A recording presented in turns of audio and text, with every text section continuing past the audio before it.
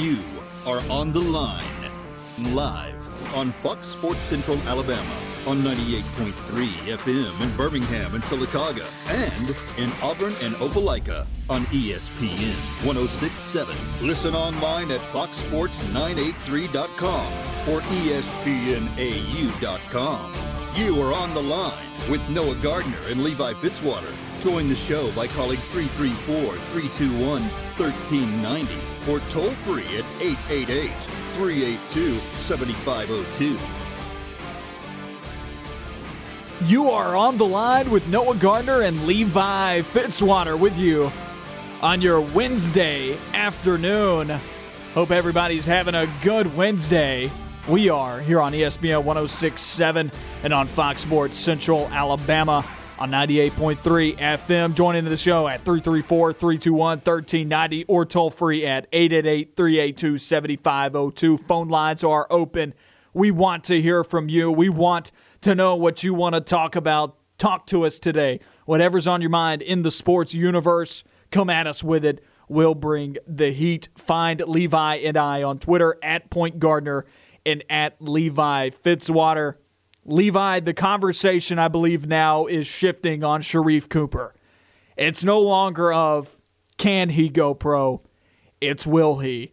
And now, after looking at some mock drafts that are shifting around, Sharife Cooper looks to be at least a top 20 prospect when you're looking at the 2021 NBA draft. Originally, after we saw him play against Alabama, you and I have talked about this at length over the past week and a half about his true NBA prospects. And after only 3 games, I think we've seen his draft stock take a hefty leap. And I don't know if we've seen at least an Auburn player experience that type of a jump just by playing 3 games. Of course, people thought this guy was an NBA prospect before his sneakers even touched the floor in a live-action college basketball game. But we didn't know to what degree, and if you didn't play at all this year, you wonder if that was enough to bring him back for next season to be able to play, because you wonder if NBA teams are willing to take any type of shot without any collegiate film. Well, now they've got collegiate film, and it's evident based on the mock drafts that are out there that he is a bona fide top 20 prospect in the NBA draft. That's not a shocker, but he's a lot closer to top 15 than maybe you and I were giving him credit for a couple of days ago or a week ago, really. It seems that he's really gotten into this top 25 range, top 20 range of what, is most mock drafts at this point, most big boards. So, I've even seen comparisons to a young Kyrie Irving floating out there. Just magic with the ball, can really create off of his special talent. So, again, the question has shifted. It's not can he, but it's will he at this point. And Auburn fans shouldn't be nervous about, not having him. It's still going to be a really talented team next year, but they should start to really think that this might be his only season at Auburn, and you might just have to watch the rest of the season. It really just depends on what does Sharife Cooper value. Does he value going to the league? Does he value getting the money? Or does he value staying in college with an attempt or with the potential to win an SEC championship and even a national championship? And again, neither one of those are, I'm not trying to say that one's right, one's wrong. I don't want it to come across like that. It really just depends on where do his values align. What does he want to do personally? It's not can he, and it's not if he's going to be drafted or if he's going to be drafted near that lottery location. It's will he decide to take that step to the next level? Bleacher Report's mock draft, this one was from 6 days ago, has him at 14th to the Houston Rockets via pick from the Oklahoma City Thunder. Maybe I'm just a reserved person when I'm making opinions on things, and that goes along with our theme of yesterday's show, talking about some of the coaches, and I'm a little bit more reserved on like Carnell Williams based on his 2-year track record than maybe most people are. And that's just an example of one thing, but maybe I'm just more reserved than others. But only having 3 games of collegiate film, and this isn't me disparaging Sharife Cooper or anything, I just figured that maybe his draft stock would have been a little bit lower, but good for him that already he's at 14th because if we've already seen him begun to climb draft boards, it will only continue as teams get more and more film on this guy, especially if his shot comes around, especially if the three-point shot starts falling. Like if Auburn gets hot at the end of this season right here, and really beginning now with the end of this month and then all the way through February, if Auburn gets hot and he's the main proponent of that, and he is the one dropping all of the threes, and he gets scorching hot shooting the basketball too off the dribble, good gracious, right? Because we've already seen, and you brought this up, I think you brought this up to me, that John Rothstein compared him to Kyrie Irving, and the biggest issue that I have with that comparison right now, very similar ball handlers, very similar with the basketball in their hands and what they want to do with it. Kyrie Irving just had a three-point shot going into the league. Now, that's a lot of what he does. I view Kyrie can score the ball from anywhere on the floor. Sharife Cooper hasn't shown that yet. He's primarily just scored at the rim. As his game extends away from the bucket and he can start knocking down shots, he's going to have a shot really to climb draft boards here, because Kyrie Irving was a number 1 overall draft pick. It's dangerous to make some comparisons like that without a jump shot yet. Not going against John Rothstein here, because that is the college basketball. That's the guy in college basketball as far as analysts go.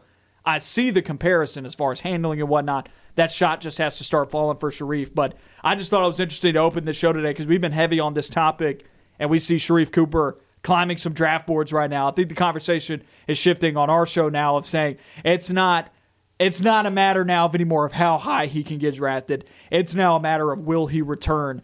And I think he's a guy, and I'm still standing on I'm about 50-50 now on if he's going to go pro or not to the NBA after this season. I'm about 50-50 on it. And my reasoning for that is, and maybe I'm weighing the 50% that he returns more. Hopefully that's not wishful thinking, but I feel like he loves Auburn.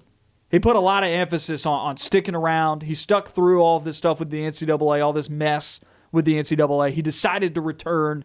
He loves Auburn. You could just tell that he wanted to play ball for Auburn based on his teammates' reactions for having him out there. It obviously meant a lot to everybody that he got to play here. Now, is that more about him just getting to play the game that he loves, or is that more about Auburn? And I think we'll see more of that as his career goes on throughout this season. As the season progresses, I think we'll see more about that. Nothing has ever just spoke to me right away with Sharife Cooper like, oh, this guy's making the jump immediately. And I know people have talked about him as a one-and-done candidate straight out the gates. I've just never quite gotten there. For some reason, I just have this feeling inside me that this guy wants to run with his guys next year and have a shot at a national championship. But maybe that's wishful thinking. Maybe that's the way that I would think if I was in his shoes.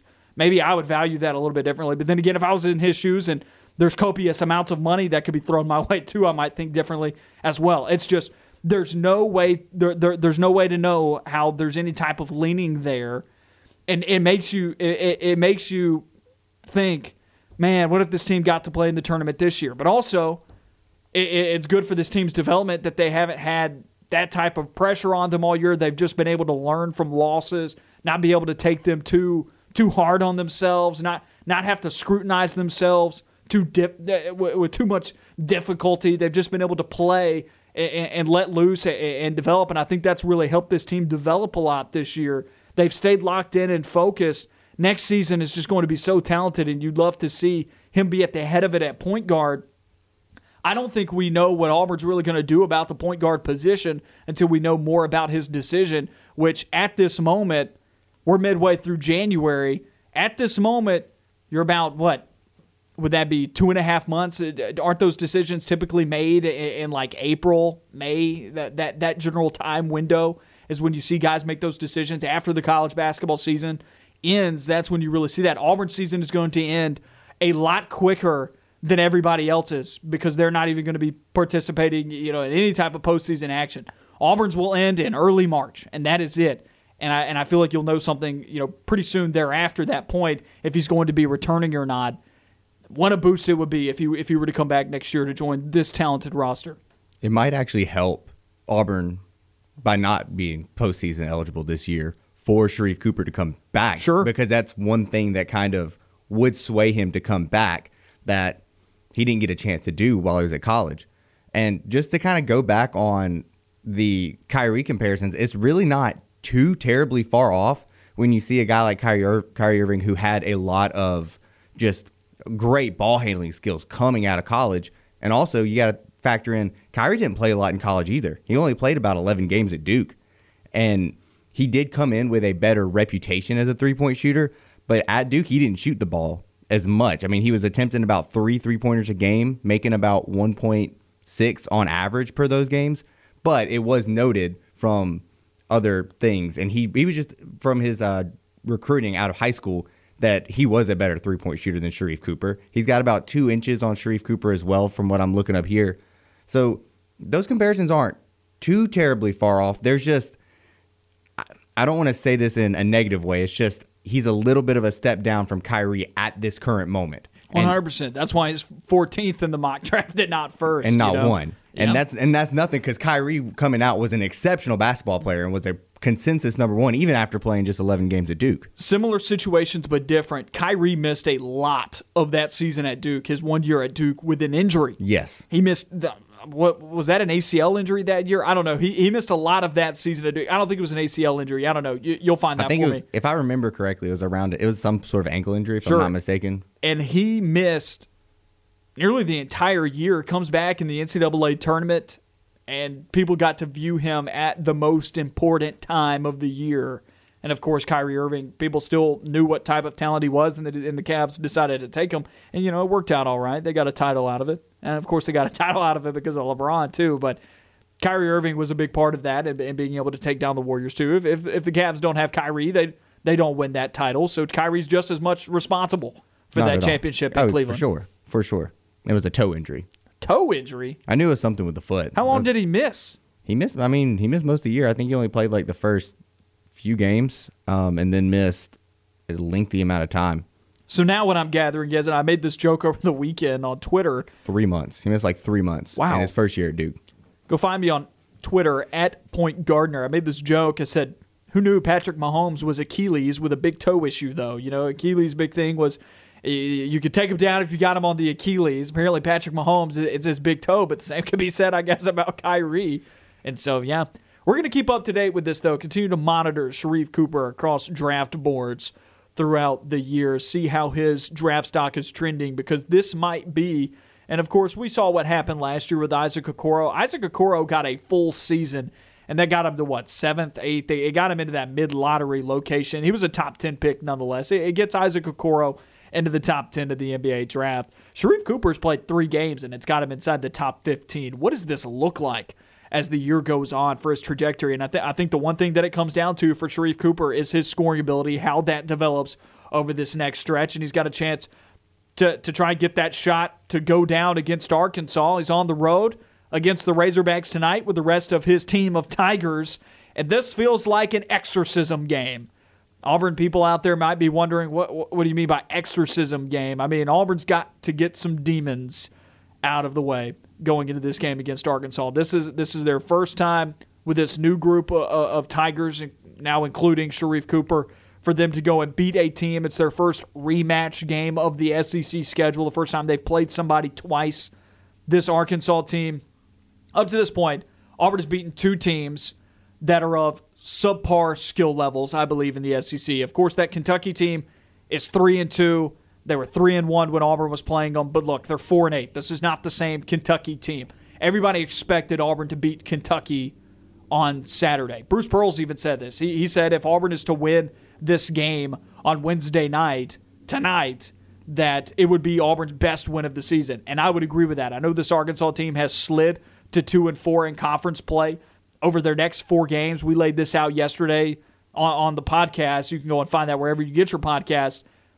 We laid out that this is probably the most attainable of the difficult matchups moving forward over these next 4 games. Auburn will play 19th ranked Missouri next week at home. They'll play number 2 Baylor on the road next Saturday. So some brutal games coming up for Auburn. Not as much so this weekend against South Carolina, but of these next 4 of the big games, those 3 against Arkansas, Missouri, and Baylor, we said that this is probably the most attainable victory.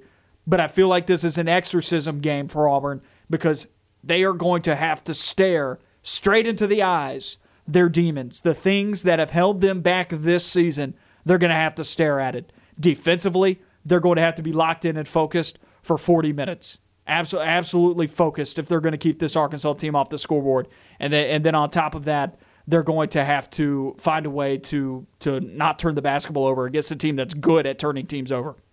It's simple as that. That's what they have to do. They have to not turn the basketball over on the road and really just – it's not just – and like you said, it's an exercising of demons, but it's also this change. Exercising of demons. You got them doing jumping jacks?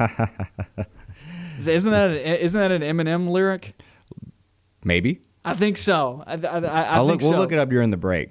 But this also really defines this next stretch for them. This is what defines it because, like we said, this is the most attainable of the big games. Like it sets the tone. It sets the tone for this series. And, I mean, you go into this game and you lose. You go into that South Carolina game with a little bit of less, confidence in yourself. Maybe you don't beat South Carolina or you don't play as well against them, and then you go into Missouri with a little bit of a shaken team, and maybe it just falls off the rails from there. This game is big from a tone perspective for what's up to come in this schedule, and it's simple. We said it all season. They got to limit the turnovers. It's easy. You go back and look at the box score of this game back in December 30th, 2020. Auburn had 19 turnovers to Arkansas's 10. That's it. Auburn shot better. They did have 4 less field goals in that game, but they shot a higher percentage. They hit 15 threes to Arkansas's 9. They even had 18 assists to Arkansas's 13. As a team on offense, Auburn performed better than Arkansas, I felt like. But Arkansas scored 97 points on Auburn because they had 13 steals. Auburn had 19 turnovers. That's got to change. Plain and simple. If they're going to win this game, we'll keep talking about it. We'll get a scouting report for you on Arkansas, and we'll keep discussing this game moving forward. We got an SEC News Roundup coming up on the other side of this break here on The Line. You're on The Line with Noah Gardner and Levi Fitzwater. Phone lines are open, 334-321-1390, or toll free at 888-382-7502. We want to hear from you. Anything on your mind, sports-related, Auburn, SEC, beyond, whatever you want to talk about. Phillip Rivers hanging it up. We'll get to that later on in the show, but it's time for, like I said yesterday, we want to start an SEC News Roundup segment, kind of hitting on some of the topics happening around this league and beyond. And we'll start with something that we were horribly wrong about yesterday. Alabama basketball annihilated LSU 105-75. Will this team ever cool off? Levi, you're raising your hand politely. What's up, man? If you ever hear me on this radio show say anything in the opposite direction about Alabama, we're doomed to failure. Just go ahead and fade me. Just go ahead. The track record is there at this point. Just I hopped fade on your me. boat yesterday, and we sank together, man. Fade me in my opinions about Alabama. They are always wrong. So well, just with like 5 go the minutes opposite. left, LSU only had like 59 points. This is a whole lot uglier than I think the score even suggests. Look, guys, LSU got that final 16 points or whatever against Alabama's backups. I felt like this score was uglier than losing by 30. And it's simple. It's not surprising. It's simple when you look at it, literally just from some of the most basic stats on the score. Alabama shot 55%. LSU, 37% from the field. Three-pointers, Alabama, 53.5%. LSU, 19.2%. It's simple as that. When you look at literally just those two stats, and then free throws, pretty even. Alabama still had an edge at 66.7%. So yeah, but LSU made 8 more. They shot a lot more. That was the one thing. That was the only thing. What we talked about yesterday going into it was this was a clash of styles. Both teams like to play up tempo, but what we meant in clash of styles was what LSU defends very well, Alabama did well. And what Alabama liked to do well, LSU defended very well. And this went reverse of what we thought was going to happen. I thought LSU was going to defend the arc well because they were like top in the league in opponent three-point percentage. Alabama ends up setting an SEC record with 23 threes, shooting 53.5% from beyond the arc. I know Alabama has beaten Tennessee already. I know that they were 6-0 in conference play coming into this. This was the legitimizer game for me. Them beating LSU, this is the one where I'm like, this Alabama team's for real. Of course, beating Kentucky by 20 is impressive. Auburn beat Kentucky. Mississippi State hung with them. This Kentucky team's down.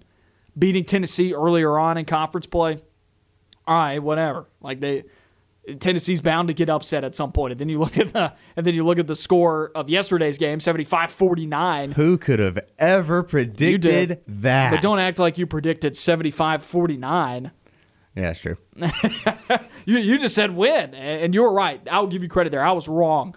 I scoffed at that. So my bad. You were 100% right. We'll get to that one. Tennessee rough 48 to 72-hour time period here for Tennessee fans, because just when you think we've still got basketball, right? We're a top 6 team in basketball. Then thumped. that happens. Yep. And it was in Gainesville, and I think Tennessee will bounce back. No need to write off the Volunteers. They're still a great basketball team. You're bound. We've seen Auburn teams get destroyed, and 75-49 looks bad because there's a 4 there. And it still looks bad if it was in the 50s, but it just looks worse considering they had 49 instead of in the 50s or something like that. It's still a 26-point loss to Florida, who hasn't been great, but still sticking with this Alabama team. They found a way to make their style of play work over LSU's, and they took away what LSU wanted to do. That's what's legitimizing to me about this Alabama game. They had to go and defend their first ranking since 2017. They had to go on the road to a notoriously hostile environment in any sport. LSU is one of the harder places to play in this league, regardless of sport. And this LSU team was hot going into it. LSU wanted to go and knock off Alabama. LSU's a ranked team if they beat Alabama, I think. At least they're on the cusp of it. And Alabama controls the game in all facets. It was 60-32 at halftime. They almost doubled up LSU in the first half. If it wasn't for taking out the backups, that's why I say this score doesn't do this game justice. The first half score does this game justice. This Alabama team, I asked the question, will they ever cool off? My answer is no. I've talked to several people that have said to me that they think this team may be peaking too early. I don't think so. I think this team legitimately right now is setting themselves up for a Sweet 16 or beyond run in the NCAA tournament, because they're controlling the game against every team in the SEC. The best teams that this league has to offer, they've already been thrown at Alabama. Tennessee, Arkansas, LSU, the best teams have already been thrown at them, and they have controlled the game. They have not just won those games, they have controlled the game from start to finish against every single one of those teams. I think a lot of the reservation about this Alabama team comes from just the history. We had Jeremy Law, our friend of the show and resident Alabama guy in the group, pretty much, and even he was talking about it's always when is it going to taper off, because Alabama has had this history, at least in basketball, to kind of get hot a little early and then fall off at the end of the year. But it's getting harder and harder to really believe that narrative is going to happen again, because you keep looking at this team and every time someone writes them off, oh, they're going into Baton Rouge where LSU hasn't lost the game. LSU defends a 3, probably better than most teams in this country. Definitely one of the top teams in this league about defending the 3. Alabama won't be able to do it. They show up and win by 30, which doesn't even do it justice enough. You have John Petty, in his 20th season at Alabama, just showing up, making 8 3-pointers on 11 shots. I mean, this Alabama team is just a veteran group, loaded with talent. Nate Oates is coming all around. Over the floor. Shooters. I mean, this young guards are now beginning to develop. Like Josh Primo at the start of the year looks completely different than Josh Primo last night and against Auburn. Josh Primo had 22 points last night. John Petty scores 24, and then Quinterly and I think it was Quinterly and Primo both score 22. This team has guard play that can carry you through the NCAA tournament. I say this, and I've been saying this for years. And I'm not the first to say it either. This is just the old adage is true. Guard play is going to carry you through the tournament when it gets to March. And Alabama's got it as deep as anybody in this league, and they're playing at a high level. Now, if this team gets cold, if the 3 ball's not dropping, this team will sink. But right now, the 3 ball's dropping. Now, but they have not proven to be a streaky team yet. I just have a hard time believing that 7-0 and they've played the best the SEC has to offer right now. I have a hard time believing that that's streaky. They've played the most difficult stretch of their remaining schedule. Their schedule is a cakewalk from here out. A cakewalk. Now, the rest of January, they host Mississippi State, who, by the way, just scored 49 last night, or 48 or whatever it was against Ole Miss. So they play Mississippi State on Saturday, and they've got them at home in Coleman Coliseum. Domination. They get Kentucky at home next week in the midweek. more domination. And then they've got Oklahoma on the road in the SEC Big 12 Challenge to wrap up January, which Oklahoma is a middle-of-the-pack team in the Big 12, and Alabama should handle them. But that's not even a conference game. Exclude the Oklahoma game. Alabama's got a 2-game lead on top of everybody, at least a 2-game lead on top of everybody in the SEC right now. And I think that's enough probably to carry them through the rest of the year. Looking at the rest of their schedule, they'll play LSU and Missouri again in a tough back-to-back after Oklahoma to open up February. After that, this is their remaining schedule. And just take a look at the bottom feeders here. Yep. South Carolina, Georgia, Texas A&M, Vanderbilt. Just let me barf now, please. That is a terrible slate of games right there in SEC play. And teams that just don't know how to score the basketball. Teams that just don't know what they're doing on offense. And then they get Arkansas on the road. But just look at what they just did to Arkansas. They're 2-4. Then they get Mississippi State again. And then Auburn is how they wrap up the regular season, which will be a cataclysmic matchup at the end of the year. That's Auburn's tournament game. That's Auburn's last game of the regular season, period. End stop. That's it. That is Auburn's last game of the season. They're going to give it everything they've got in that one. That one will be a fun one at the end of the year. But you look at the remaining schedule for Alabama. Gross. There's only a few teams that even seem capable of beating this them, team. and most of them don't even seem close. Yeah, maybe. It doesn't even seem close. And they've also cooled off. Like, Missouri's cooled off since not conference play. LSU just got thumped. It's going to be an interesting next month for Alabama basketball. And I don't know if they're going to cool off.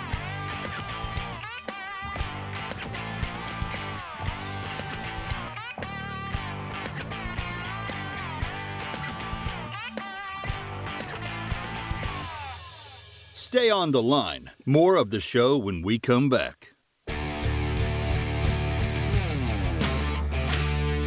Back on the line. Noah Gardner here with you.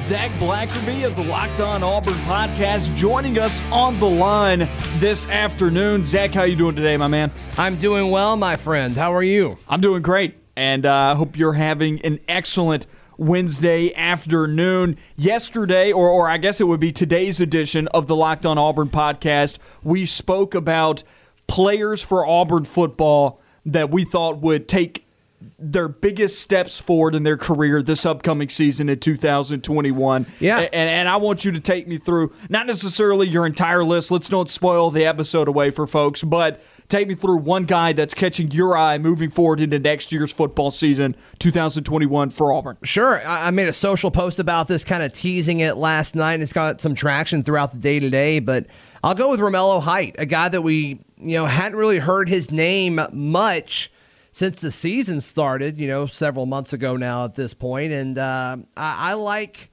what he brings to the table. I was really high on him last offseason. I thought kind of going into the season that, throughout his Auburn career, this would be a guy that really developed. He's got the frame for it. His last name's Height. He's 6'5". Are you kidding me? I absolutely love it as a defensive end. But I didn't expect a lot from him as a freshman. We didn't see him hardly at all as a freshman. He kind of disappeared, and that's okay. I don't think he'll disappear in 2021. I think he's got a chance to take a big step for the Tigers. And I kind of wanted to, go a little bit deeper on the roster, too, just because we're going to talk about T.D. Moultrie a lot this offseason. That move to linebacker, that's a story. We're going to talk about replacing Tutt and replacing Sherwood with, some of these, defensive backs. So I'm like, you know what? Let's go with Romello Height. So just kind of change it up a little bit. And that's number 5 on your list. Imagine the guys 4 to that, 4 through 1. So people need to go and check that episode out. And we agreed on with 2 guys, but outside of that, we had a lot of different players, which I think is good. I think it kind of made the exercise the topic.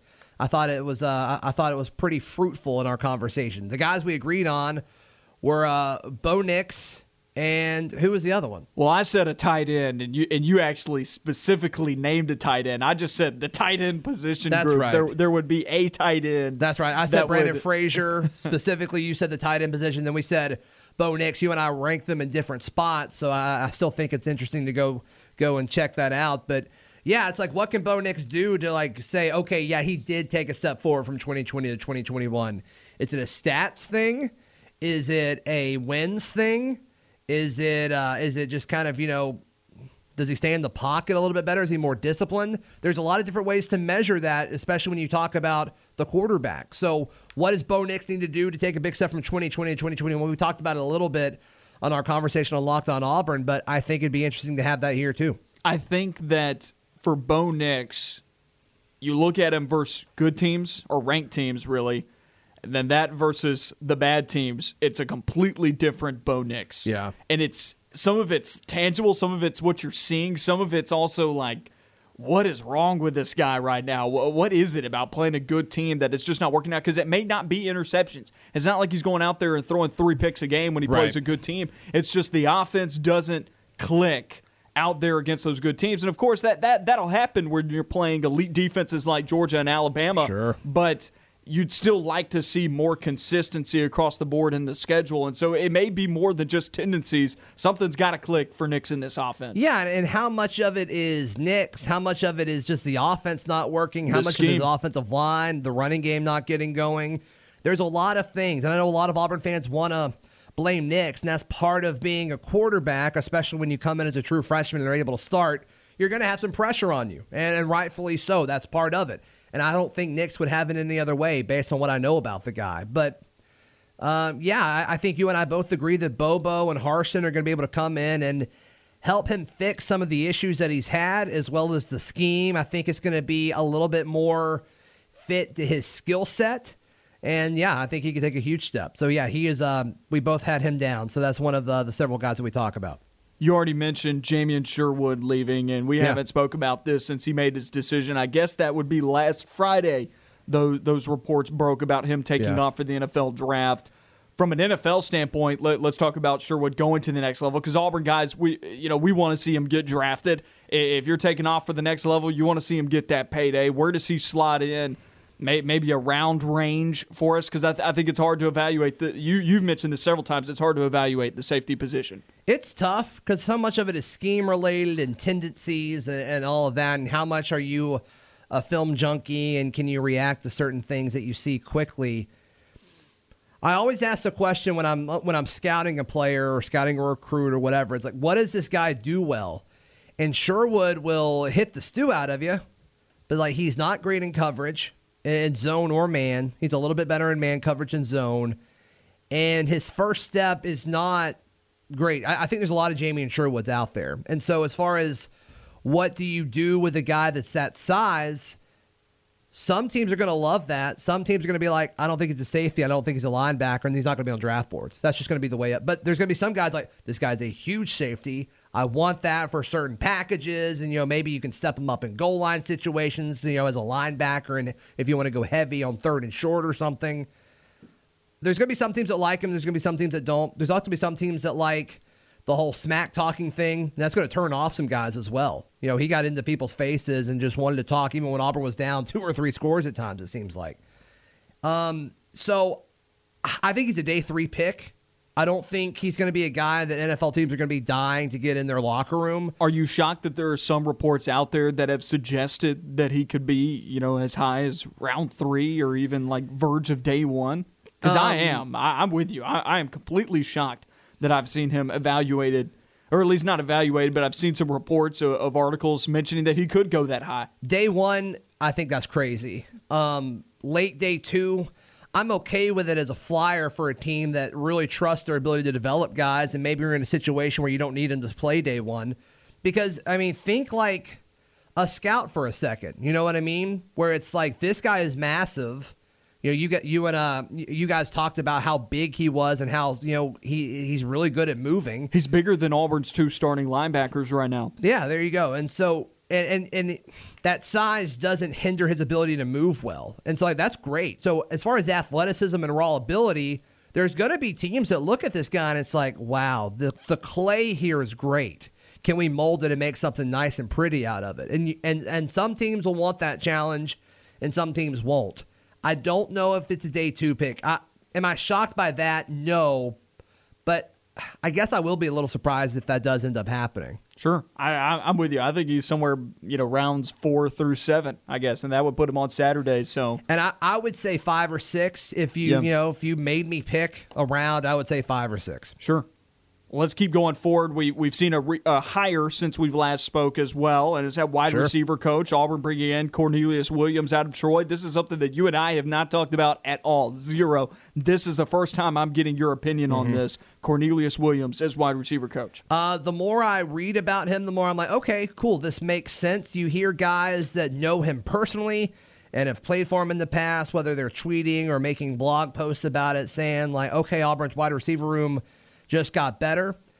I'm fine with it. It's a very boring hire, but as is a lot of this staff. Sure. And that's not necessarily a bad thing. It's just, okay, cool. I think Harsin got a guy that kind of lines up with his philosophy as far as he just wants to come in, work, and win football games. The thing about coming from Troy is very similar to him getting all these guys from the Mountain West, a lot of Boise guys coming in. And it's like, okay, they've succeeded at a high level at their level of competition. Can it translate?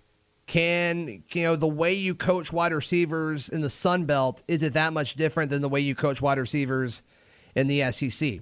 And it's probably not, but the way you recruit is. And in Harsin's opening, or in his press conference, and one of the quotes in the presser that they put out, he kind of praised his Alabama roots, being a Birmingham native, and his recruiting tenure when he was at Troy, his ability to recruit Alabama and Georgia really well. And it's like, that's an interesting way to go about describing and defending this hire. Not that it was under attack, but just kind of saying, hey, this is why I did it. I thought that was interesting. Well, it's probably viewed as underwhelming. There's a stigma against the schools like Troy in this area. But as far as, making that transition from Boise to Auburn or Troy to Auburn, it's the big question is it going to translate? Mm-hmm. And it's like it could. And in fact, if I had to bet, I think it will translate. But there's just no way to know until it happens. But you could say the same about Harsin. You could say the same about Jeff Schmedding, the linebackers coach they brought in. You can say the same about pretty much any coach on this staff, with the exception of maybe Derek Mason. And Bobo's been out of the game for so long as like a coordinator at a substantial university, like at South Carolina. No talent, so I'm not going to blame him for that. The previous 4 or 5 years, he's been at Colorado State as a head coach. So I'm wondering, and I've been super high up on that hire, but the devil's advocate point to Bobo, if somebody wants to get into an argument with me, is, has the game passed him by? Has he stayed with the times? And I think he has, but we'll see. We will have to see about that. I would say the two guys that I think maybe that isn't the question about is possibly Tracy Rocker and Derek Mason, but just because of the years and years of experience. But they both have their knocks too that people are going to bring up as well. There's something about everybody on this staff that somebody could point out is like, all right, here's the main question for this guy. Like Rocker, people all over the place bringing up recruiting with Rocker. They know the development's there, but is the recruiting there for Rocker? And then Derek Mason as well. It's been a little while since he's been a defensive coordinator. Kind of a similar boat as Bobo. At least he's been in the league for the past 6-7 years. Yeah. And a guy like Zach Etheridge, where it's like, can he take that step? You look at his path, his career path, and it's like he's gotten better, whether it's a better job or a better school or athletics department every step of the way. People like him. Totally. And so it's like, well, he translates. He's probably my favorite hire of this whole coaching staff outside of, take out the coordinators, just look at position hires. He's probably my favorite hire so far when you talk about Zach Etheridge. But it's still the same question. It's like, is the level of competition, is it going to translate across that? Once again, I think a lot of these will, but you still have to be cautious. You still got to ask the question. Let's switch gears here to Auburn basketball. All right. We'll talk about tonight's game against Arkansas coming up. The Tigers, over their next 4 games, at Arkansas, at South Carolina, versus a 19th-ranked Missouri this week. They're 19th. We'll see if they're 19th next week. Yeah. And then at Baylor in Waco, Texas, number 2 team in the country coming into this week in the poll. That's how Auburn wraps up January. This feels like, alongside South Carolina, of course, everybody is going to expect that to be the winnable game. Of the good teams left over this 4-game stretch, this appears to be the one that's winnable with the way that Arkansas has gone and the way that Auburn has gone. So can you sell me on Auburn winning this game? I think so. I don't think Arkansas is the same team they were when they really handled Auburn a few weeks ago. And I was really skeptical of Arkansas going into that game. And it's like, I think they were undefeated at the time. And it's like, okay, well, they haven't played anybody. And then they line up against Auburn, and it's like, wow, they were definitely the better basketball team. Auburn almost allowed 100 points to these guys. Yeah. And really, since then, their offense hasn't been the same. And, they've lost games against good teams. Great teams. And I think when you look at this Auburn team, does anything happen prior to Sharife Cooper? Is it relevant now? And I don't think it is. And so I think Auburn's going to be able to score points. I think Arkansas's offense will not score as many points as they did before that. And I see Auburn winning this game tonight. And I originally did not, but I think they're going to now just because I didn't realize how much Arkansas has kind of slid back throughout conference play. And obviously, Auburn has Sharife Cooper now. They did not before. So I think they're going to be ready to play against these guys. Zach, I appreciate you joining us on the show today. Tell everybody where they can find your stuff. Yeah, Locked on Auburn, wherever you get your podcast. And, check out today's. Noah was on it. It's been one of my favorites that we've put up in the last few weeks. But, yeah, we're there every day, just like you guys are here on the line. And you can hear me every weekday morning on News Talk WANI from 6 to 9. That is 98.7 FM on your radio dial. Thanks, bud. Also, find him on Twitter at @ZBlackerby. Yes, sir. Appreciate it, my man.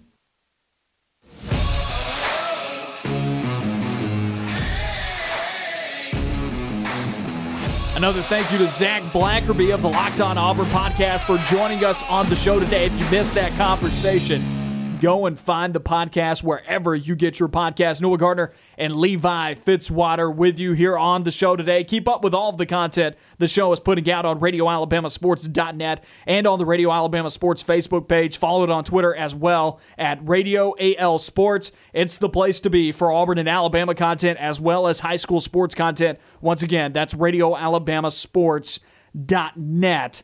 Noah Gardner and Levi Fitzwater here with you on the line. Phillip Rivers in the NFL, most recently now of the Indianapolis Colts, but also spending the majority of his, 17-year career in the NFL. Obviously, he's better known as the San Diego Chargers quarterback. Phillip Rivers is hanging it up, and he's headed off into retirement. And didn't he have something? I need to go and look this up real quick. Well, you basically do your eulogy for the guy. Phillip Rivers, I think he's got something lined up after this, possibly some kind of coaching gig or something like that following up after this to move on. Because I remember seeing that going into this season for Phillip Rivers as well. So there's stuff in football on the other side of this for Phillip Rivers. And I think it's here in the state of Alabama. So I am going to go check on that because I remember seeing that. But I feel like I heard that as well. So I think you're at least on the right track with that one. But yeah, Phillip Rivers retiring, it's a really big...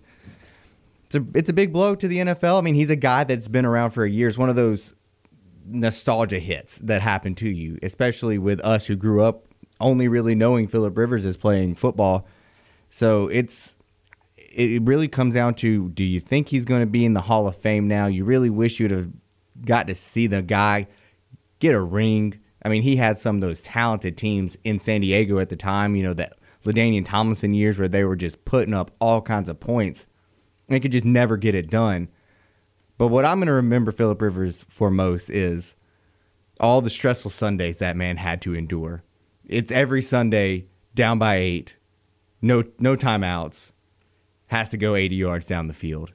And there was nobody who endured more than Phillip Rivers having to try to drive down the field with no timeouts, down by 8. And no offensive line, and no help at wide receiver, and nothing. I mean, he is the epitome of having to go to school uphill both ways, back and forth to school. He didn't have any receiver help until the arm was already starting to deteriorate. I mean, when he tells his grandchildren stories about how he had to go uphill both ways to school, I would believe it, because that guy had to endure a lot. I think I saw a fun quote today about him saying that he's ready to settle down with his wife and start a family, jokingly, as the guy who has 19 kids and probably is going to have about 50 grandchildren to talk about all those stories of the NFL with him as well. But again, really great player. Just hate to see him go, but it is time. Hang it up, retire, relax. You had a great career. Just wish it could have gotten a ring for himself. He's the next head coach now at St. Michael Catholic High School in Fairhope, Alabama. I've been to Fairhope recently. I missed the school, but I've been there recently. So I know somebody who lives down there too. So that's interesting. Yeah. I want to see how that goes. I'm going to be keeping up with it. Yeah, I want to see how that goes. I'm going to be keeping up with it this next high school football season. It's a lot easier for us because we do live in the state of Alabama, so we can actually keep up with this a little bit, easier than most. So I think this will be. How cool is that, though? Like, imagine being a high school player. Exactly. that guy is now your coach. Now, 10 years from now, there's going to be a whole generation that's not going to appreciate it and is not going to know anything about it. But like right now, those guys, that is awesome. Imagine the quarterbacks on that roster that are going to get to play for that guy and receive that type of development. This might end up being the best trash-talking team in Alabama high school football, I mean, and hey, it fits when you're looking at Phillip Rivers. Quick question here about Rivers then. We got two-parter here, and we got 2 minutes, so you got to be quick here. First question, is he a Hall of Famer? Yes or no?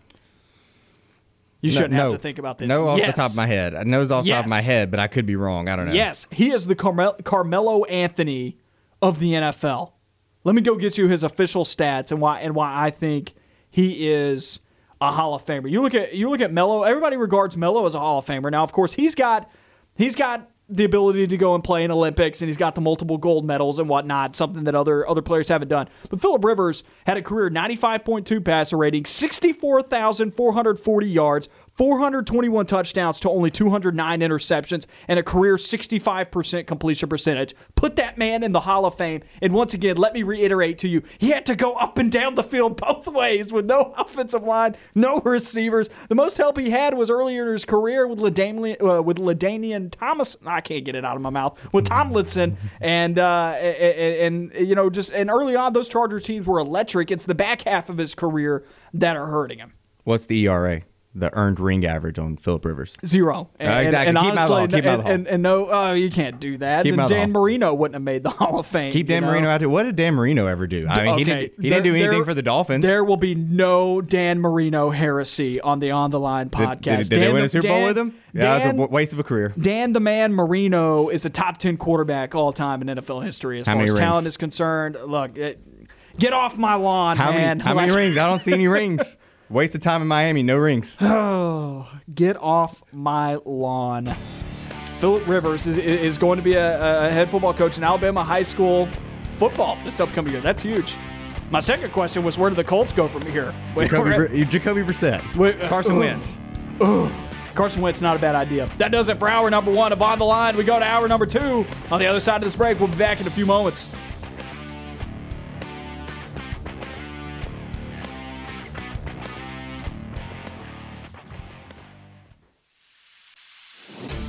You are On the Line, live on Fox Sports Central Alabama on 98.3 FM in Birmingham and Sylacauga, and in Auburn and Opelika on ESPN 106.7. Listen online at foxsports983.com or espnau.com. You are On the Line with Noah Gardner and Levi Fitzwater. Join the show by calling 334-321-1390 or toll free at 888-382-7502. Hour number 2 of On the Line. Noah Gardner, Levi Fitzwater with you on ESPN 106.7 and on Fox Sports Central Alabama on 98.3 FM. If you missed the first hour, go and find it on the podcast. Just search On the Line, Apple Podcasts, Google Podcasts, Spotify, Stitcher, iHeartRadio, wherever you get your podcast, you can find us. Follow Levi and I on Twitter at Point Gardner and at Levi Fitzwater. Phone lines are open 334-321-1390 or toll free at 888-382-7502. It was a packed first hour. Talked about Sharife Cooper climbing up draft boards. They've got a game against Arkansas tonight. Alabama basketball annihilated LSU, and we got another packed hour coming up for you. We also had a conversation with Zach Blackerby of the Locked On Auburn podcast, discussing some stuff Auburn football related, guys taking big steps forward. Jamian Sherwood headed off to the draft. Cornelius Williams being the most recent hire for Auburn football. They still have a place to go on that staff as well, and we're all eagerly awaiting to see who takes that spot. Let's open up hour number 2 here, back with Auburn basketball, and we'll take a look at our Twitter poll that we've put up on at ESPN 1067. Once again, go and find that at ESPN 1067 on Twitter. our On the Line poll today. How many games will Auburn basketball win to close out January? There are 4 games left. We've talked about this on the show. We touched on it briefly at the end yesterday, and then today I've already touched on it a little bit also. And 42 votes in right out the gates. We've got some heat coming in here. 48%, nearly half of the population, are saying that Auburn will win out in the month of January.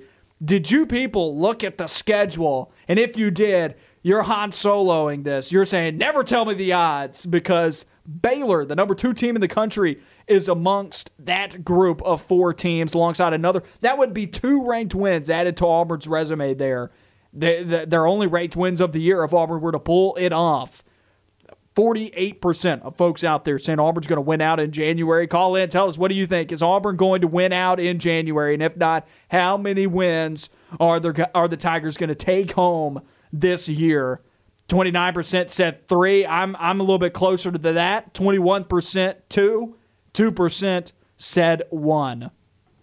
I like the fact that 2% said 1, because I think Auburn does win more than that. And I think it starts tonight with a win against Arkansas. I think Auburn's going to win 3 games over this next group. I think Auburn will pull off the victory against Missouri. Things will cool off against Baylor. That Baylor team, they're smoking a lot of people. That Baylor team knows how to play.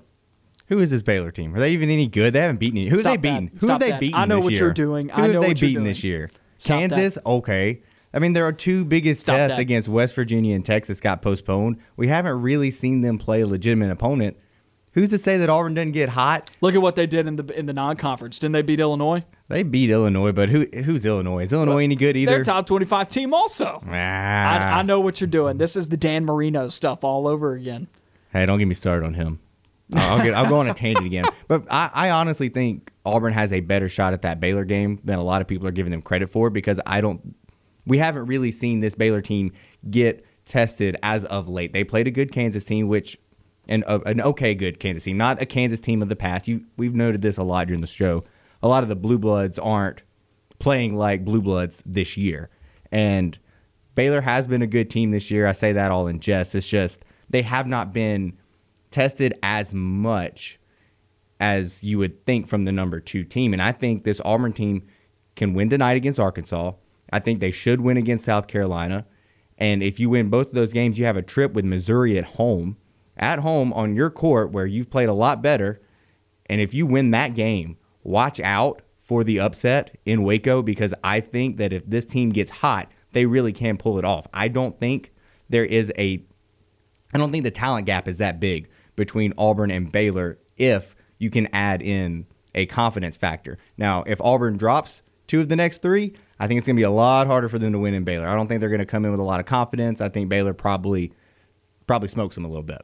But I don't think it's out of the question to think they could come away with 4 wins. But also, Auburn fans should have tempered expectations and really expect 2 to 3 wins to be about what they're going to come out of this stretch as. Auburn against Arkansas tonight. That game, 8 p.m. SEC Network. This Arkansas team on a bit of a slide after beating the Tigers to open up SEC play. They are 1-4 over their last 5 games. Of course, Auburn, what are they, 3-2 over their last 5 games. They're winners of, right now, 2 in a row, trying to make it. Am I wrong on that? Is Auburn 2-3 in their last 5? I'm checking for you right now. Just making sure, double checking. Well, either way, Arkansas 1-4 over their last. Auburn's at least won 2 out of their last 3, having beaten Kentucky. 2 out of 3, yeah. Auburn's beaten Kentucky and Kentucky, Georgia, and then lost Alabama. Right, and then they were still on the losing streak before then. So, yeah, I guess it has been 2-3 over their last 5 games, and then 2 out of their last 3 here over this 3-game stretch. Auburn has won. Taking on Arkansas tonight, once again, 8 p.m. SEC Network. Arkansas, though, the teams they've lost to are very good basketball teams in the SEC. By SEC standards, they're very good SEC teams. They lost to the top of what this SEC has to offer this year. But most recently, getting blown out on Saturday 90-59 is not something that you're going to take into this game with confidence, losing by 31. But then again, Alabama's beating everybody by 30-plus points at the moment. The big thing in this game that we have to look at for Arkansas, and just kind of running through the scouting report here, this Arkansas team is a top 20 team in terms of tempo. This team likes to push the basketball. They're one of the fastest teams in college basketball, according to KenPom.com's rankings, those nerd stats. Levi, I know you're headed right now to go and get us some of what's going on with the lines, with the spread, what's going on out in Vegas. Auburn right now, they're pushing the ball. The pace has been increasing since SEC play has started. I don't think Auburn playing against Arkansas in this game, as far as tempo, is as much of a stretch as it was when Auburn opened SEC play with them. Auburn's a whole lot more confident with a fast-paced game than they were at the beginning of SEC play because of who they've got handling the basketball. Everybody's more comfortable handling the basketball considering Sharife Cooper's the one who's been ball dominant recently. That's going to help Auburn in this one, but the big difference and the reason why Auburn lost to Arkansas the first time, 19 turnovers Auburn had the first time against Arkansas, 13 steals for the Razorbacks. Defense turned into offense, and that was the difference there. 12-point difference in that ballgame. 97-85, Auburn was losers. You talked about that way back at the beginning of the show a couple of weeks ago when Auburn did lose to them. You said, look, it just kind of looked like they shrank when it got to crunch time. You're 100% correct, but I think we are done seeing this Auburn team shrink based on what we saw this past weekend against Kentucky. This Auburn team looks like they are ready to take steps forward, especially in the turnover department. It really seems like this is a different. I mean, it's obvious that this is a different Auburn team that Arkansas is facing against. I mean, no Sharife Cooper the first matchup, and we'll know tonight. Though I said at the beginning of the show that this is an exorcism game. Turnovers, that's Auburn's demon. Auburn's demon is named turnovers, and they have to find a way to get it out. They got to get rid of it. If this team's going to improve this year, leaps and bounds, turnovers have to go away. And tonight's the night where you do it. There are a few teams better than Arkansas at turning opposing teams over because they're scrappy, they're long, they get after you, and they're one of the fastest teams in basketball. Tonight is the night where you prove that you are better than what you were at the beginning of SEC play. Kentucky wasn't it. Georgia wasn't it. Tonight is the night where you prove that. I haven't seen anything. I've been trying to look up over here. Is there any news on Justin Powell for tonight? He's still day-to-day. Still day-to-day? Yesterday, Bruce Pearl had his press conference, and he had a little bit of I don't want to say run-in, but there was a little bit of a – it's not a run-in, but there was a conversation between him and Bob Holt at Arkansas, a long-time Arkansas – he's been covering Arkansas for a while, and he was asking about Justin Powell, and Bruce Pearl heavily – reiterated over and over again, Justin Powell is day-to-day going into this matchup, and you're not going to know, nobody's going to know if Justin Powell is playing until right around game time. I mean, and that sounds about right. I mean, why show your hand? And also, I mean, I think it's more than that. I think they literally just don't know. They need to see how he can perform, to see if he's good enough to go. And just to kind of go back on what you said about the lines, Auburn did open up as a 4.5-point underdog. It went kind of stabled around 5.5. Now it's all the way to 6.5. So what does that mean? So a lot of bets have been going in on Arkansas. A lot of money's been going in on Arkansas. A lot of bets have been going on Arkansas. As it looks right now, this is all subject to change.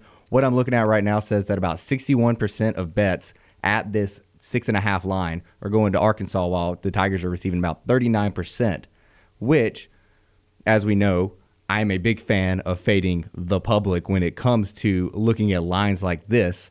Anytime I see a 3 in terms of percentage, any kind of 30 percentage on a team, that usually just kind of lights me up to think Auburn should be closer in this game than 6.5. Or they should be. I think the line honestly should be around 5.2 for most of the models that I looked at. And it just makes a lot of sense.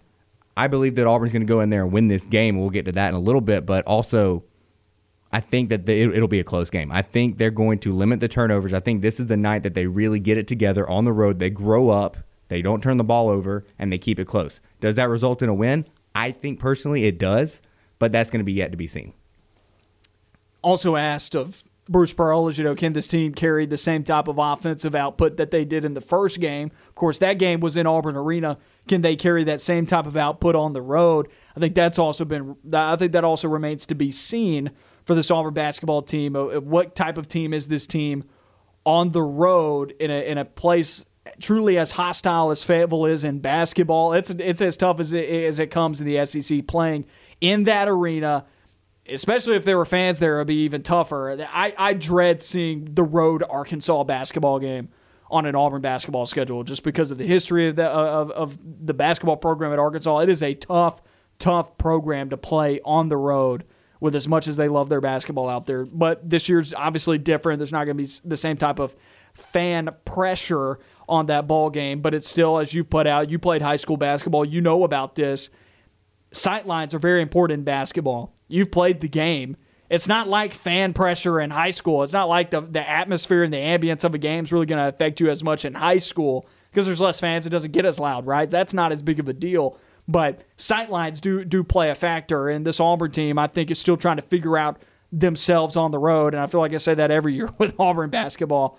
It's because they have relied so much on shooting the three, and they still do. This team is still at the heart of what they do is shoot the basketball. But what this team has added recently with Sharife Cooper is the ability to get good looks down low because of his drive and dish game. And it also opens up a lot of those threes out wide when the defense collapses. And again, law of averages. If you shoot enough of them, you get enough open looks, something's got to fall eventually, even when you're on the road. The one stat that really does scare me is Auburn this year 1-3 on the road. You have Arkansas 9-1 at home. So it is. We said is that what the line's pushing up so high? People are looking at some of those trends. I would assume a lot of people probably take that into heavy consideration. You got anything on Arkansas against the spread this year?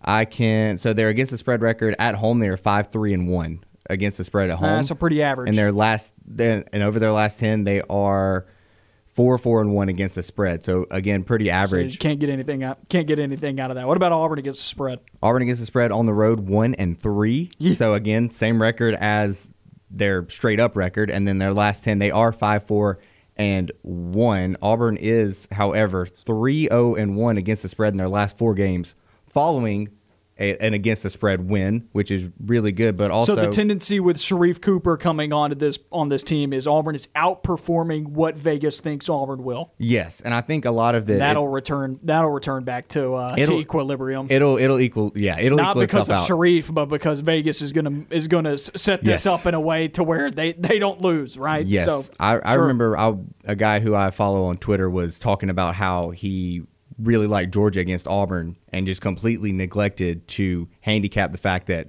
Sharife Cooper is now a thing for Auburn and didn't adjust his rankings. And again, I think a lot of people did that when they were betting on Auburn the past few games, and I think eventually Vegas is going to figure out that line. Is it tonight? Is this the game that they get it right and Arkansas wins it, or does Auburn come up and get the upset?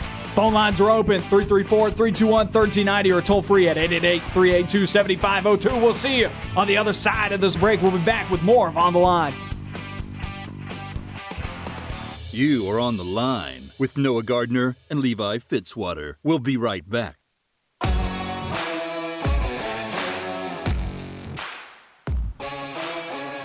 You're on the line with Noah Gardner and Levi Fitzwater.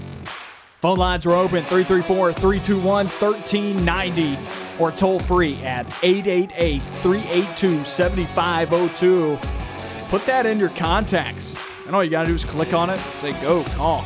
It's an easy way to do it. Call us, please. Come 100%. Talk to us. Yeah, we want to know. We want to know what you want to talk about. And we always have had good discussions when people have called in and had some really good remarks and have gone down and has created some really good content. And so we want to hear from you and what you want to talk about. Think up something. Hypotheticals, I'm always down for hypotheticals, always. So make sure to call in. That's radio. That's sports radio. That is. Hypotheticals is what we do. So that's right. Again, call in. You know what? Give them the number again. Give them the number again. Tell them to call in. 334-321-1390 or toll free at 888-382-7502. You're really passionate about that. I like talking to people. That's right. Follow ESPN 1067 on Facebook and Twitter to keep up with the latest going on at the station. On the Line, The Drive with Bill Cameron, analysis, news, and more. That's all on ESPN 1067. Find the website on ESPNAU.com. Just wrapped up a conversation talking about Auburn, Arkansas. We went through the scouting report with this team. We also had a deep dive into the spread and the line and what's looking at it as far as betting is concerned. Moving on into this game around the country and the way people are viewing it.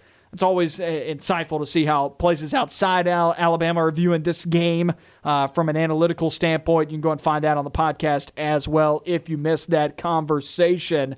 Something I want to move forward about in the show. We talked with Zach Blackerby in the first hour And we brought up something with him late in that conversation was about Bo Nix and his development moving forward as a quarterback at Auburn.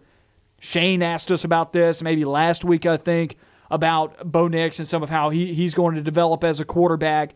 And Zach brought up a very valid point that a lot of Bo Nix's issues up to this point may very well have been scheme issues and how he was being used. It's funny, we give wide receivers a pass. We give running backs and players on defense a pass for scheme and usage. Like, we're giving TD Moultrie a pass because they took this athletic beast at inside linebacker in high school and made him gain weight and play on the defensive line. You know, we give players all across this team. We give tight ends a pass because they never get used. Teams, all over this roster, we give guys a pass on this team because of how they're used, except for quarterback. And maybe, just maybe, and you want to go down a hypothetical trail right here? I'm here for it. Let's go. Maybe, just maybe, Auburn's issues with quarterback have been maybe even more than just development.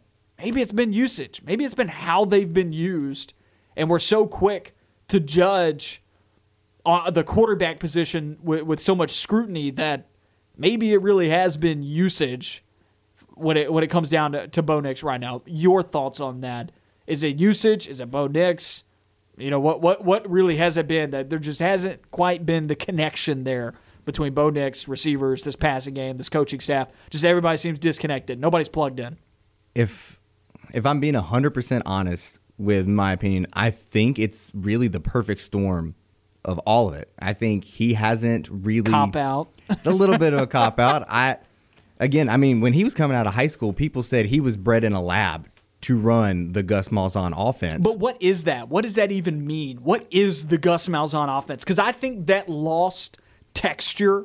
I think that lost meaning somewhere midway through Malzahn's tenure. I think it lost identity somewhere through it. When he came in, you thought of his offense as, or at least the way I perceived it, was a mobile quarterback with a run heavy. It was triple option out of the shotgun. That ended in 2015. And I think I think that's what happened. I think he lost that identity, and when he lost why? I don't think he ever got guys that he felt comfortable running the system the way it used to run. I don't think he had a guy like Nick Marshall, which Bo Nix is mobile. Sean White was mobile. They just weren't Nick Marshall running ability. They weren't Cam Newton running ability. And I think that caused Gus Malzahn to shift the offense a little bit, and he never really got it on track of what he wanted to do. He kind of fell in this limbo of, do I want to be run heavy? Do I want to pass more? And he never really found a balance in between. And the years where Auburn was able to run the football, even without getting production from the quarterback as much as he was, like, say, a Jarrett Stidham year, where they were able to run the football very well, it still just didn't feel like it never felt on rhythm. It never felt like Gus knew what he wanted to do with the offense. There were games where you would see Bo Nix have a lot of read option looks and get a lot of good yards, and then you would see him not get those looks, or you would see it go to a more quick pass game, a more not really intermediate, but maybe a lot of bubble screens. You would see a lot of just, and maybe that's just scheming for your opponent. Maybe I'm overlooking into that, but I just felt like there was never really a consistency, like you said, from around 2015, 2016 onward with the Auburn offense. And I think Bo Nix didn't benefit. I mean, obviously you're not going to benefit from that at all if there's not a real identity on offense, especially when you're a young quarterback who's trying to develop their skills and go to the next level. So I think there was just a lack of identity there, a lack of development as well coupled with that. But, I mean, it could be said. I mean, it could be just a scheme, a lack of a scheme fit. Not even just that. Like, Bo Nix probably just didn't fit the scheme. I don't believe what it was. I don't believe that. Well, okay, I get what you're saying there. He doesn't fit. It's not that Bo Nix didn't fit the scheme. It's that Auburn did not fit the scheme to Bo Nix. Yes. It's that Auburn did not fit the scheme to the players that they had. Talking about identity with Auburn's offense and why it's of the utmost importance that Auburn puts together an identity on the offensive side of the ball is, it never felt like Malzahn was setting something up. It never felt like or whoever was calling the plays, whatever that saga was, it never felt like Auburn was... It just never felt like Auburn was building towards something. It never felt like Auburn was building up towards something. You watch Bill Belichick in the NFL with his game plans and his play calling. Everything is called for an exact reason. Everything. It is to accentuate something else. Auburn, you even saw, do you remember 2 years ago, 2018, there's a video of Jeremy Pruitt calling out, what play Auburn was about to run next. Jordan Rodgers even broke down some stuff about that Tennessee game too. I remember about how predictable the Auburn offense was just based off of sets they got into. And of course, predictability is going to ring a bell with everybody with that offense. That's so important for Auburn moving forward is to establish an identity, establish a scheme, and fit it. Even going into a year, even if it has to change, just make sure you're fitting it to the guys that you have. And it just never felt like Auburn fit it to their quarterback. It never felt like they tried to accentuate his skills. They never kept it simple. They never did. They always made it the most difficult it could possibly be on a quarterback. Teams knew that the ball was going outside the numbers. Teams knew. If you could defend the perimeter on Auburn, which most teams could because they had the athletes to do it, Auburn didn't have the perimeter wide receivers to do it. Eli Stove and Seth Williams are not the most shifty wide receivers in the world. Eli Stove, great, sure-handed, natural wide receiver. Seth Williams, spectacular catch guy, but they just were not. They were not possession, or possession is not the right word. They just weren't shifty with the ball in their hands, able to create their own space. They weren't great when the ball was finally tucked away. That was it. And so, why would you give those guys bubble screens? You're going to get 3 yards at best. It got to the point where I saw a bubble screen, and I was like, 3 yards? Okay, that's fine. Sure, but why would you choose to have bubble screen for 3 yards consistently when you could have Tank Bigsby for 3+ yards? Tank Bigsby, you're like, yeah, he'll for sure get 3 yards on average. You look at his average, that's easy. So it just never felt like anything was connected in the offense, and I think that may have been a little bit for why there's disconnect for Bo Nix. Now it's so important with this new coaching staff coming in. It's more than just about development for the guy. I think we've seen the potential. Now it's about giving this offense an identity that's going to accentuate his skill set. What do you think that offense is? I think it's going to be a little bit more West Coast, a little bit on the move, because Bo Nix seems to be really comfortable when he's outside the pocket. I think it's going to be a lot like what you saw with how Brian Flores handled Tua Tagovailoa this year with the Miami Dolphins, where you have him on a few boot outs, on a little bit of moving pockets, because that's where Bo Nix has shown a little bit of flourishing. And it really it kind of negates one of the downsides of Bo Nix, which has been he hasn't wanted to stay in the pocket. Well, move the pocket and move him on the outside. Again, I think it's going to be run heavy. You're going to see a lot of 12 personnel, that a lot more than you've ever seen at Auburn in the past few years. And I think it's going to start with the running game, but I think it's going to be extended off of that. I think it's going to build towards something, like you said. You're going to run to build the play action. You're going to throw to build some running game. It's going to build off of each other instead of just not going anywhere. I hope Coach Harsin uses the players he has. You noted it. You're throwing bubble screens to guys like Seth Williams, which doesn't make sense. You don't see, for example, wasn't as much to Seth Williams. It was Eli Stove a lot, though. Did not need to happen. You don't watch the Buccaneers and see in the NFL and see Tom Brady throw a bubble screen to Mike Evans instead of Chris Godwin. And also bubble screens didn't know they tried to use Anthony Schwartz a lot behind the line of scrimmage and sure, like jet sweeps, I guess, but like that's a guy I want with his straight line. He's a straight line speed guy. He's not necessarily a lateral speed guy. And you're trying to turn a track star into a wide receiver throughout his time at Auburn. He's a guy that you have to stretch the field out for, and they didn't do that enough. I just never felt like Auburn used any of their offensive weapons. Auburn has had weapons on offense.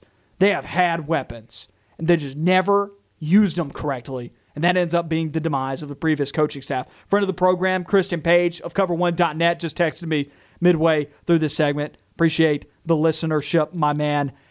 This is what he said. Gus never knew what he wanted at quarterback. Incredible difference in QB recruits during his tenure. That's so true. That is very, very so true. They were all vastly different. You would see dual threat guys who were just lightning, John Franklin third. Then you'd see pocket passer guys wanting to come in. It just never made sense.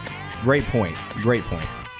More of On the Line on the other side of this break. We got college basketball predictions coming up. Auburn, Arkansas, who you taking?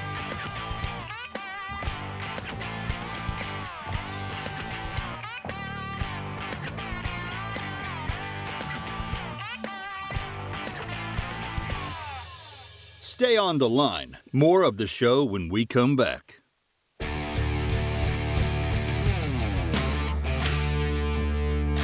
On the line with Noah Gardner and Levi Fitzwater. We got 30 minutes left in today's show. Coming up after us on Fox Sports Central Alabama on 98.3 FM and on ESPN 106.7. You got The Drive with Bill Cameron coming up after us, as it does every weekday from 4 to 6 p.m.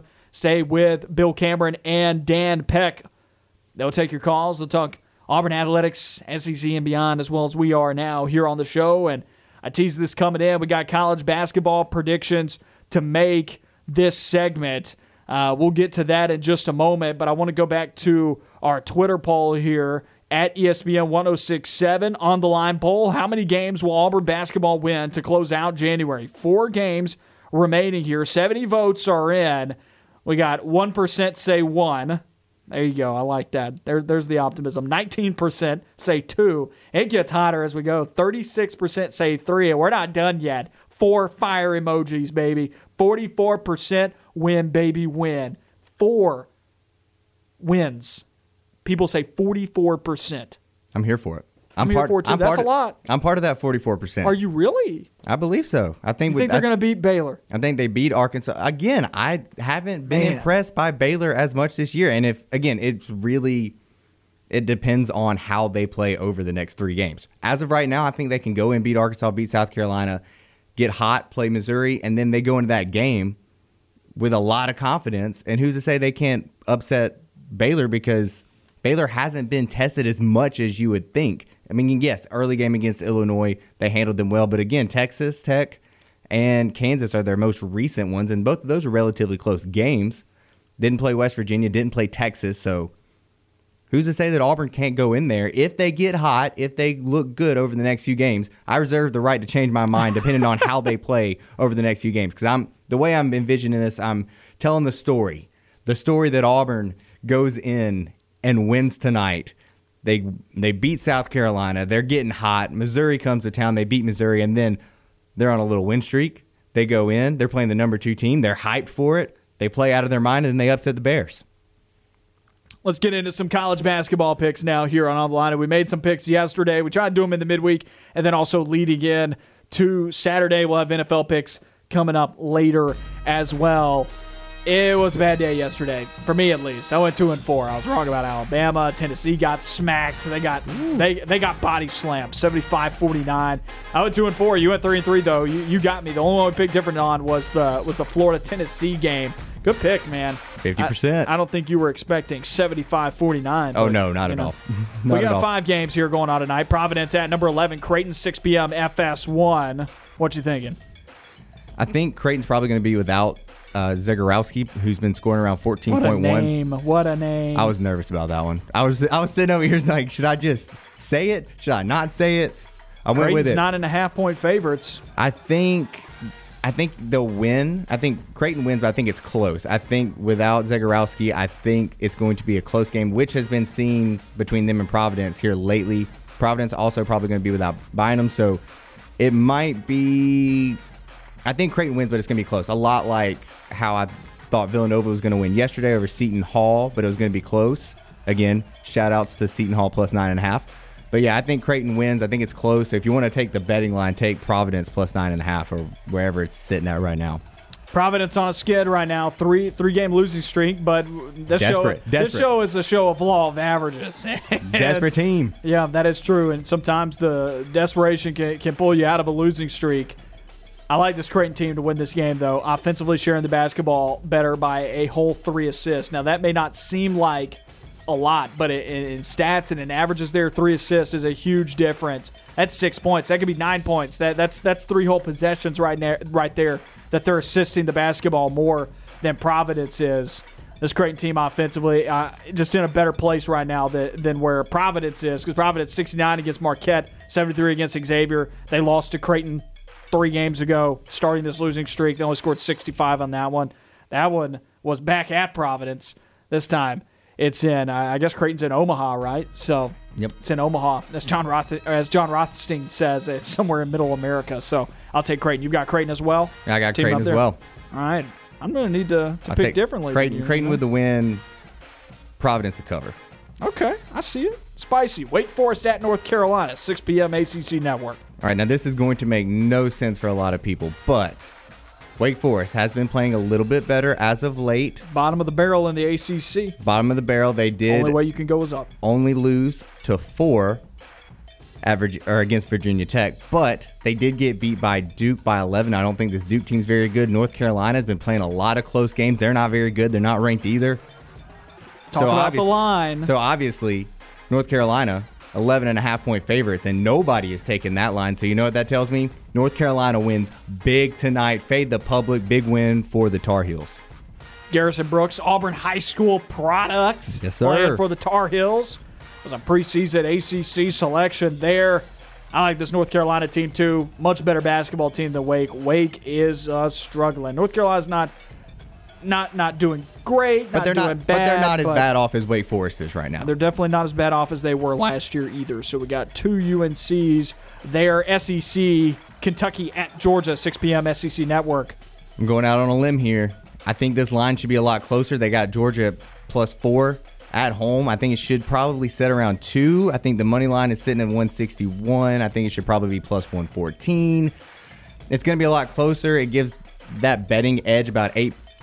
So if you're looking to bet, I think there's a lot of value there at Georgia +4, or even sprinkling a little bit of money line at +161. So I'm going to take the dogs. I'm going to go with the upset, Kentucky.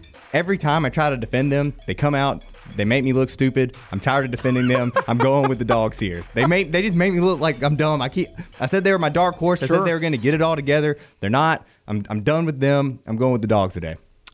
I'm gonna side with you there too. Something about this Georgia team, against Auburn, they brought back one of their top freshmen that's been missing some time this year. He's gotten some eligibility back also, and for some reason the name is skipping in my brain right now, and I'll work on finding that. But this Georgia team, with the addition of a guard that they desperately were missing, I think offensively you've seen them look better. They beat Ole Miss over the weekend. I'll take Georgia in this one as well to beat Kentucky at home, whereas Kentucky right now is struggling so bad on offense. Only 11 assists per game, 42% from the floor, 67 points a game. I think this one favors Georgia at home too. That's a great pick there. We'll keep it going now. You got Northwestern at number 10, Wisconsin, 7 p.m., Big Ten Network. I think we're both going to side on this one, probably the same. It's hard to win on the road in the Big Ten. Wisconsin just got off of that 2-game road stretch. They're 11.5-point favorites. Northwestern, on a 5-game skid, has lost by an average of 18.4 points per game over that time. Wisconsin dominated the series recently. I think they've won the last 4, last 5, something like that. I will take Wisconsin, and I'll lay the points. And I will lay those points. I will lay the Wisconsin 11.5. I think they probably win by about 15 to 20. That is a lofty difference there. Wisconsin's defense is the big thing that jumps off the page. Northwestern allowing 72 a game, Wisconsin allowing 62 a game, and they're really not giving up a whole lot of ground on scoring. Wisconsin notable for playing a very slow brand of basketball. I had a high school teacher that said that they played Satan's brand of basketball. Whittle the shot clock down to like 3 seconds, and then just shack up a prayer and it drains. And that's this Wisconsin team still, and we've seen them get bumped for it by some teams in the Big Ten this year. But I still think, despite some losses to Michigan and Maryland here, I still think this Wisconsin team is a deep team in Big Ten play. So I'll take Wisconsin at home alongside you. And now our last pick here, Auburn at Arkansas, 8 p.m. SEC Network. So are we going to go the same here? Are we going to go straight? Today. I'm going Auburn. Yeah, I'm taking Auburn too. I think they put it together. I think they limit the turnovers. This, again, a different team than the first time they met. And even in that game, they were in close toward they were in that game. You just limit those turnovers, and that's a completely different ball game. And the score ended up being a little bit worse than how close it was throughout. Again, give me Sharife Cooper. I think he gets it together. They turn the ball over less. It really just comes down to, are they going to not turn the ball over? Are they going to be able to put up enough offense on the road? We talked about it. The sight lines, it's hard. It's a tough place to play. Again, lack of fans is going to help that better. So I'll take the Tigers, take them in the upset. Again, I think this line should be about 5. So if you want to be safe, I would take the points in that one if you're looking to bet on that. Auburn absolutely has to avoid turnovers. No ifs, ands, buts about it. That's how they lost the first one. 19 turnovers to 10 was the turnover battle the last time against Arkansas. There is no path to victory if Auburn loses the turnover battle. I'll say by a substantial margin. And by a substantial margin, I say if Auburn turns it over five times or more than Arkansas, I don't see Auburn winning this game. But I think those days are past Auburn. I've labeled this game as an exorcism game for Auburn. What does that mean? This is the game where you truly do know, has Auburn taken a step forward in the areas that they need to improve as a basketball team. They will do it. They will not. I won't say that they will win the turnover battle, but I'm not going to say that they're going to handily lose it. This Arkansas team, 20th in tempo according to KenPom.com, so they're extremely fast. They're as good as it comes in terms of in steals per game. They had 13 against Auburn the first go-around, 8.4 steals per game. What Arkansas does well is typically what has made Auburn uncomfortable, but there's a big thing that's changed since the last time that Auburn played Arkansas.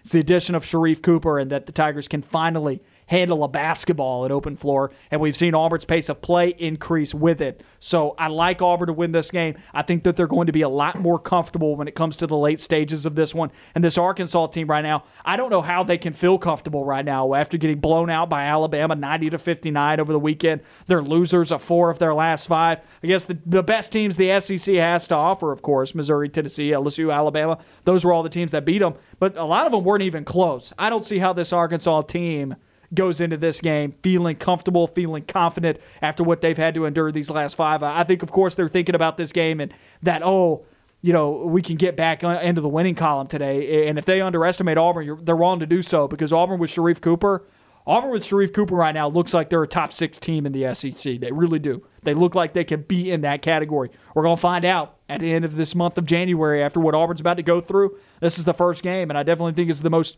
attainable win of the difficult matchups they'll be facing. But I'm going to take Auburn to win this one, and then next week in the midweek after, I think Auburn will beat South Carolina as well over the weekend. After you go through a 4-game winning streak, what does next week look like when you're playing 2 top 25 teams? I'm just hoping that Auburn wins these next 2 so that next week, what do you think that week's going to be billed as? Be happy with 2 of 4. If they go 2 out of those 4, you should be happy as an Auburn fan. That's right. We'll wrap up the show here on the other side of this break with more of On the Line. Last segment of On the Line. Noah Gardner, Levi, Fitzwater with you, wrapping it up here on ESPN 106.7 on Fox Sports Central Alabama on 98.3 FM. The Drive with Bill Cameron will follow us after the show today. Make sure you stick around for that for 4 to 6 p.m. weekdays. Get going with it, with Bill Cameron and with Dan Peck. They'll take your calls as well. So that'll be on ESPN 106.7 and on Fox Sports Central Alabama. Follow Fox Sports Central Alabama on Facebook to keep up with the latest going on in sports. On the Line, The Drive with Bill Cameron, analysis, news, and more, all on Fox Sports Central Alabama, on foxsports983.com, and on Facebook. That's foxsports983.com. Let's go over what's on TV tonight. Hey everybody, it's Noah Gardner with What's On Tonight. Some may find this nerdy, but seriously, try it out. BattleBots Mega Fights is on the Science Channel with a new episode from 8 to 10. Reminds me of Robot Combat League, and I'm still shocked that didn't work out. I mean, who doesn't like 8-foot robots battling each other? A movie selection for tonight stars Robin Williams and Jumanji on Sci-Fi at 8. And live sports starting with college basketball at the 6 p.m. time slot. Providence at number 11, Creighton on FS1. On SEC Network, Kentucky looks to break a 2-game skid on the road against Georgia at 7 on Big Ten Network. Number 10, Wisconsin hosts Northwestern. 3 games at 8 p.m. Colorado at Washington on ESPN2. Fresno State at Boise State on FS1. And Auburn and Arkansas on SEC Network. 2 NBA games are on ESPN starting at 6 with a Northeast rivalry between the Celtics and the 76ers. At 8:30, head out west for the Suns and the Rockets. I'm Noah Gardner, and that's what's on TV tonight. Seriously, though, I can't believe Robot Combat League didn't work out. It only ran for like 1 season on Sci-Fi. I was so hyped when I saw that because Real Steel, I'm sure everybody's seen the movie with Hugh Jackman, Real Steel, or at least you know what I'm talking about. And that movie, at the time when it came out, I was super pumped. I really enjoyed that movie. I mean, it was Rocky with robots. So I mean, it was the Rocky movie, but applied to giant robots. And then they take it and they turn it into a TV show where these people made these giant 8-foot, 1,000-pound steel robots that people actually controlled with like exosuits. Like they would be ringside fighting. I don't know how this show didn't make it. People were not ready for that. I've never even heard of it. We were talking about that during the break. I've never even heard of it. So I don't know how.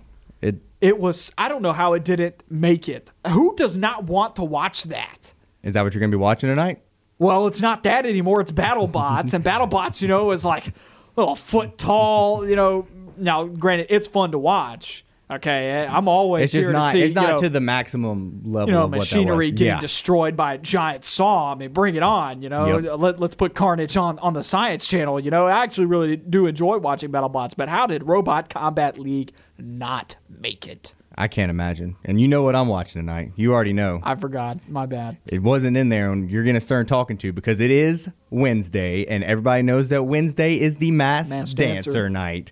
You have that podcast coming along. You have it's getting there. I mean, it's in the process. I'm talking to a lot of sponsors right now. I'm getting it going. I mean, You got the Tulip, one of the front runners, maybe Addison Rae, maybe Charlie D'Amelio. Who knows? But the Tulip isn't the only one. You got the Cricket, Exotic Bird, and Hammerhead bringing the heat tonight. I'm assuming Hammerhead is a shark. Yes. Okay, that's the only cool name. Like literally, we couldn't have came up with something better than Tulip. Hey, Tulip is the front runner. Don't be surprised if Tulip wins the whole thing. Okay. I'm just saying. Sure. Don't know who it is. That's the lure. I'm going to be watching around, and I hope you guys are too. Probably got a lot of better things to watch tonight, considering Auburn basketball on the road at Arkansas. Arkansas, right. And our official predictions on that, Auburn to defeat Arkansas. We got about 4 minutes left in the show. We briefly talked about Bo Nix a couple of segments ago, but we went really in depth with it with Zach Blackerby in the first hour. Get the podcast wherever you find your podcast. We're there for you on the line. Go back, hear that conversation. Go back and get the rest of the show if you missed other parts of it coming in late. I understand it. But let's talk about the biggest issue facing Bo Nix and this coaching staff moving forward.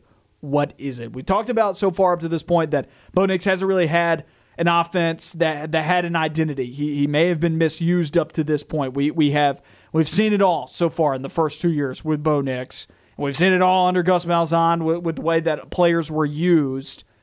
What is the biggest challenge facing this new coaching staff with their quarterback? I think it might be receivers. It's got to be fair to assume that he's taken a big receiver hit this year, losing the top three guys. So maybe I think that might be a big issue moving forward with him. He's really going to have to develop some chemistry, some rapport with some of these guys in the offseason. And again, third different offensive coordinator for Bo Nix. I think huge. That's what it is. That is huge. I think it's that or offensive line. Yesterday, our Twitter poll was asking which position group people thought was going to make the biggest jump. Far and above, and I was actually kind of shocked by this result. I actually thought that some of these groups would be closer. Overwhelmingly, 59% offensive line. Next closest was 20% to quarterbacks, and I think those two go hand in hand. I think that's almost 79% there for the two areas that Auburn really needs to see a big jump. 16% went to receivers, tight ends, which was our selection. I think that position group will make the biggest leap because you go from no production with tight ends to now you're going to have, I think, substantial production at the position in terms of pass catching. So I think that's the group that you really see the largest jump in. Like multiple guys could be used in that offense and actually catch passes and be used in the offense. I mean, that I can't stress that enough, that it will actually be a part of it. At least I expect it to be. But I think offensive line's a big deal for him. I think that's a big challenge facing. Pass protection was not great this year for Bo Nix. Sometimes he left the pocket too early. Sometimes the pocket did not exist, right? Sometimes there was no chance. Sometimes when you get the ball and it's right there, all that pressure is in your face. Sometimes you have no choice but to scramble out of it. And then that causes what you've called the phantom pressure, where you start seeing ghosts a la Sam Darnold, where you're just expecting it to be there even when it's not because you've been hit that way so many times. And it really gets into a young developing quarterback's head. So I don't know if the line will be shored up just from one year to the other, but it's going to be hard next year too. So that's going to be a really big factor. New offensive coordinator on his third one, the line, and the lack of experience from receiver. Those are three big things that are working against Bo Nix next year.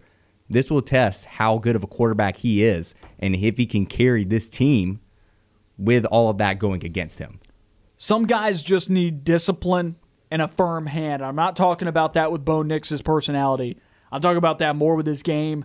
This offense needs an identity. This offense needs a framework. I think if the offense has a framework that he can get into, an identity that he can get into, it will fix a lot of his issues that he has. Some people talk about leaving the pocket too early, like we are right now. Some of his tendencies to throw off the back of his foot with his mechanics. I think some structure can do him a lot of good because there's been no structure in his college career. There's been zero structure. 2 different play callers, 2 different coordinators since he's been here. No real quarterback developer other than Chad Morris. And once again, this year, what's that guy ever done? What has he done? What's he done? Hold on. Taj Boyd had a big jump with him, but I get it. Recently, what have you done for me lately? Recently. What have we done for you lately? We just put on a 2-hour show, and there's 2 more hours of local sports talk radio coming up with The Drive with Bill Cameron. That does it for another edition of On the Line. We'll be back with you tomorrow, same time, same place. You know where to find us.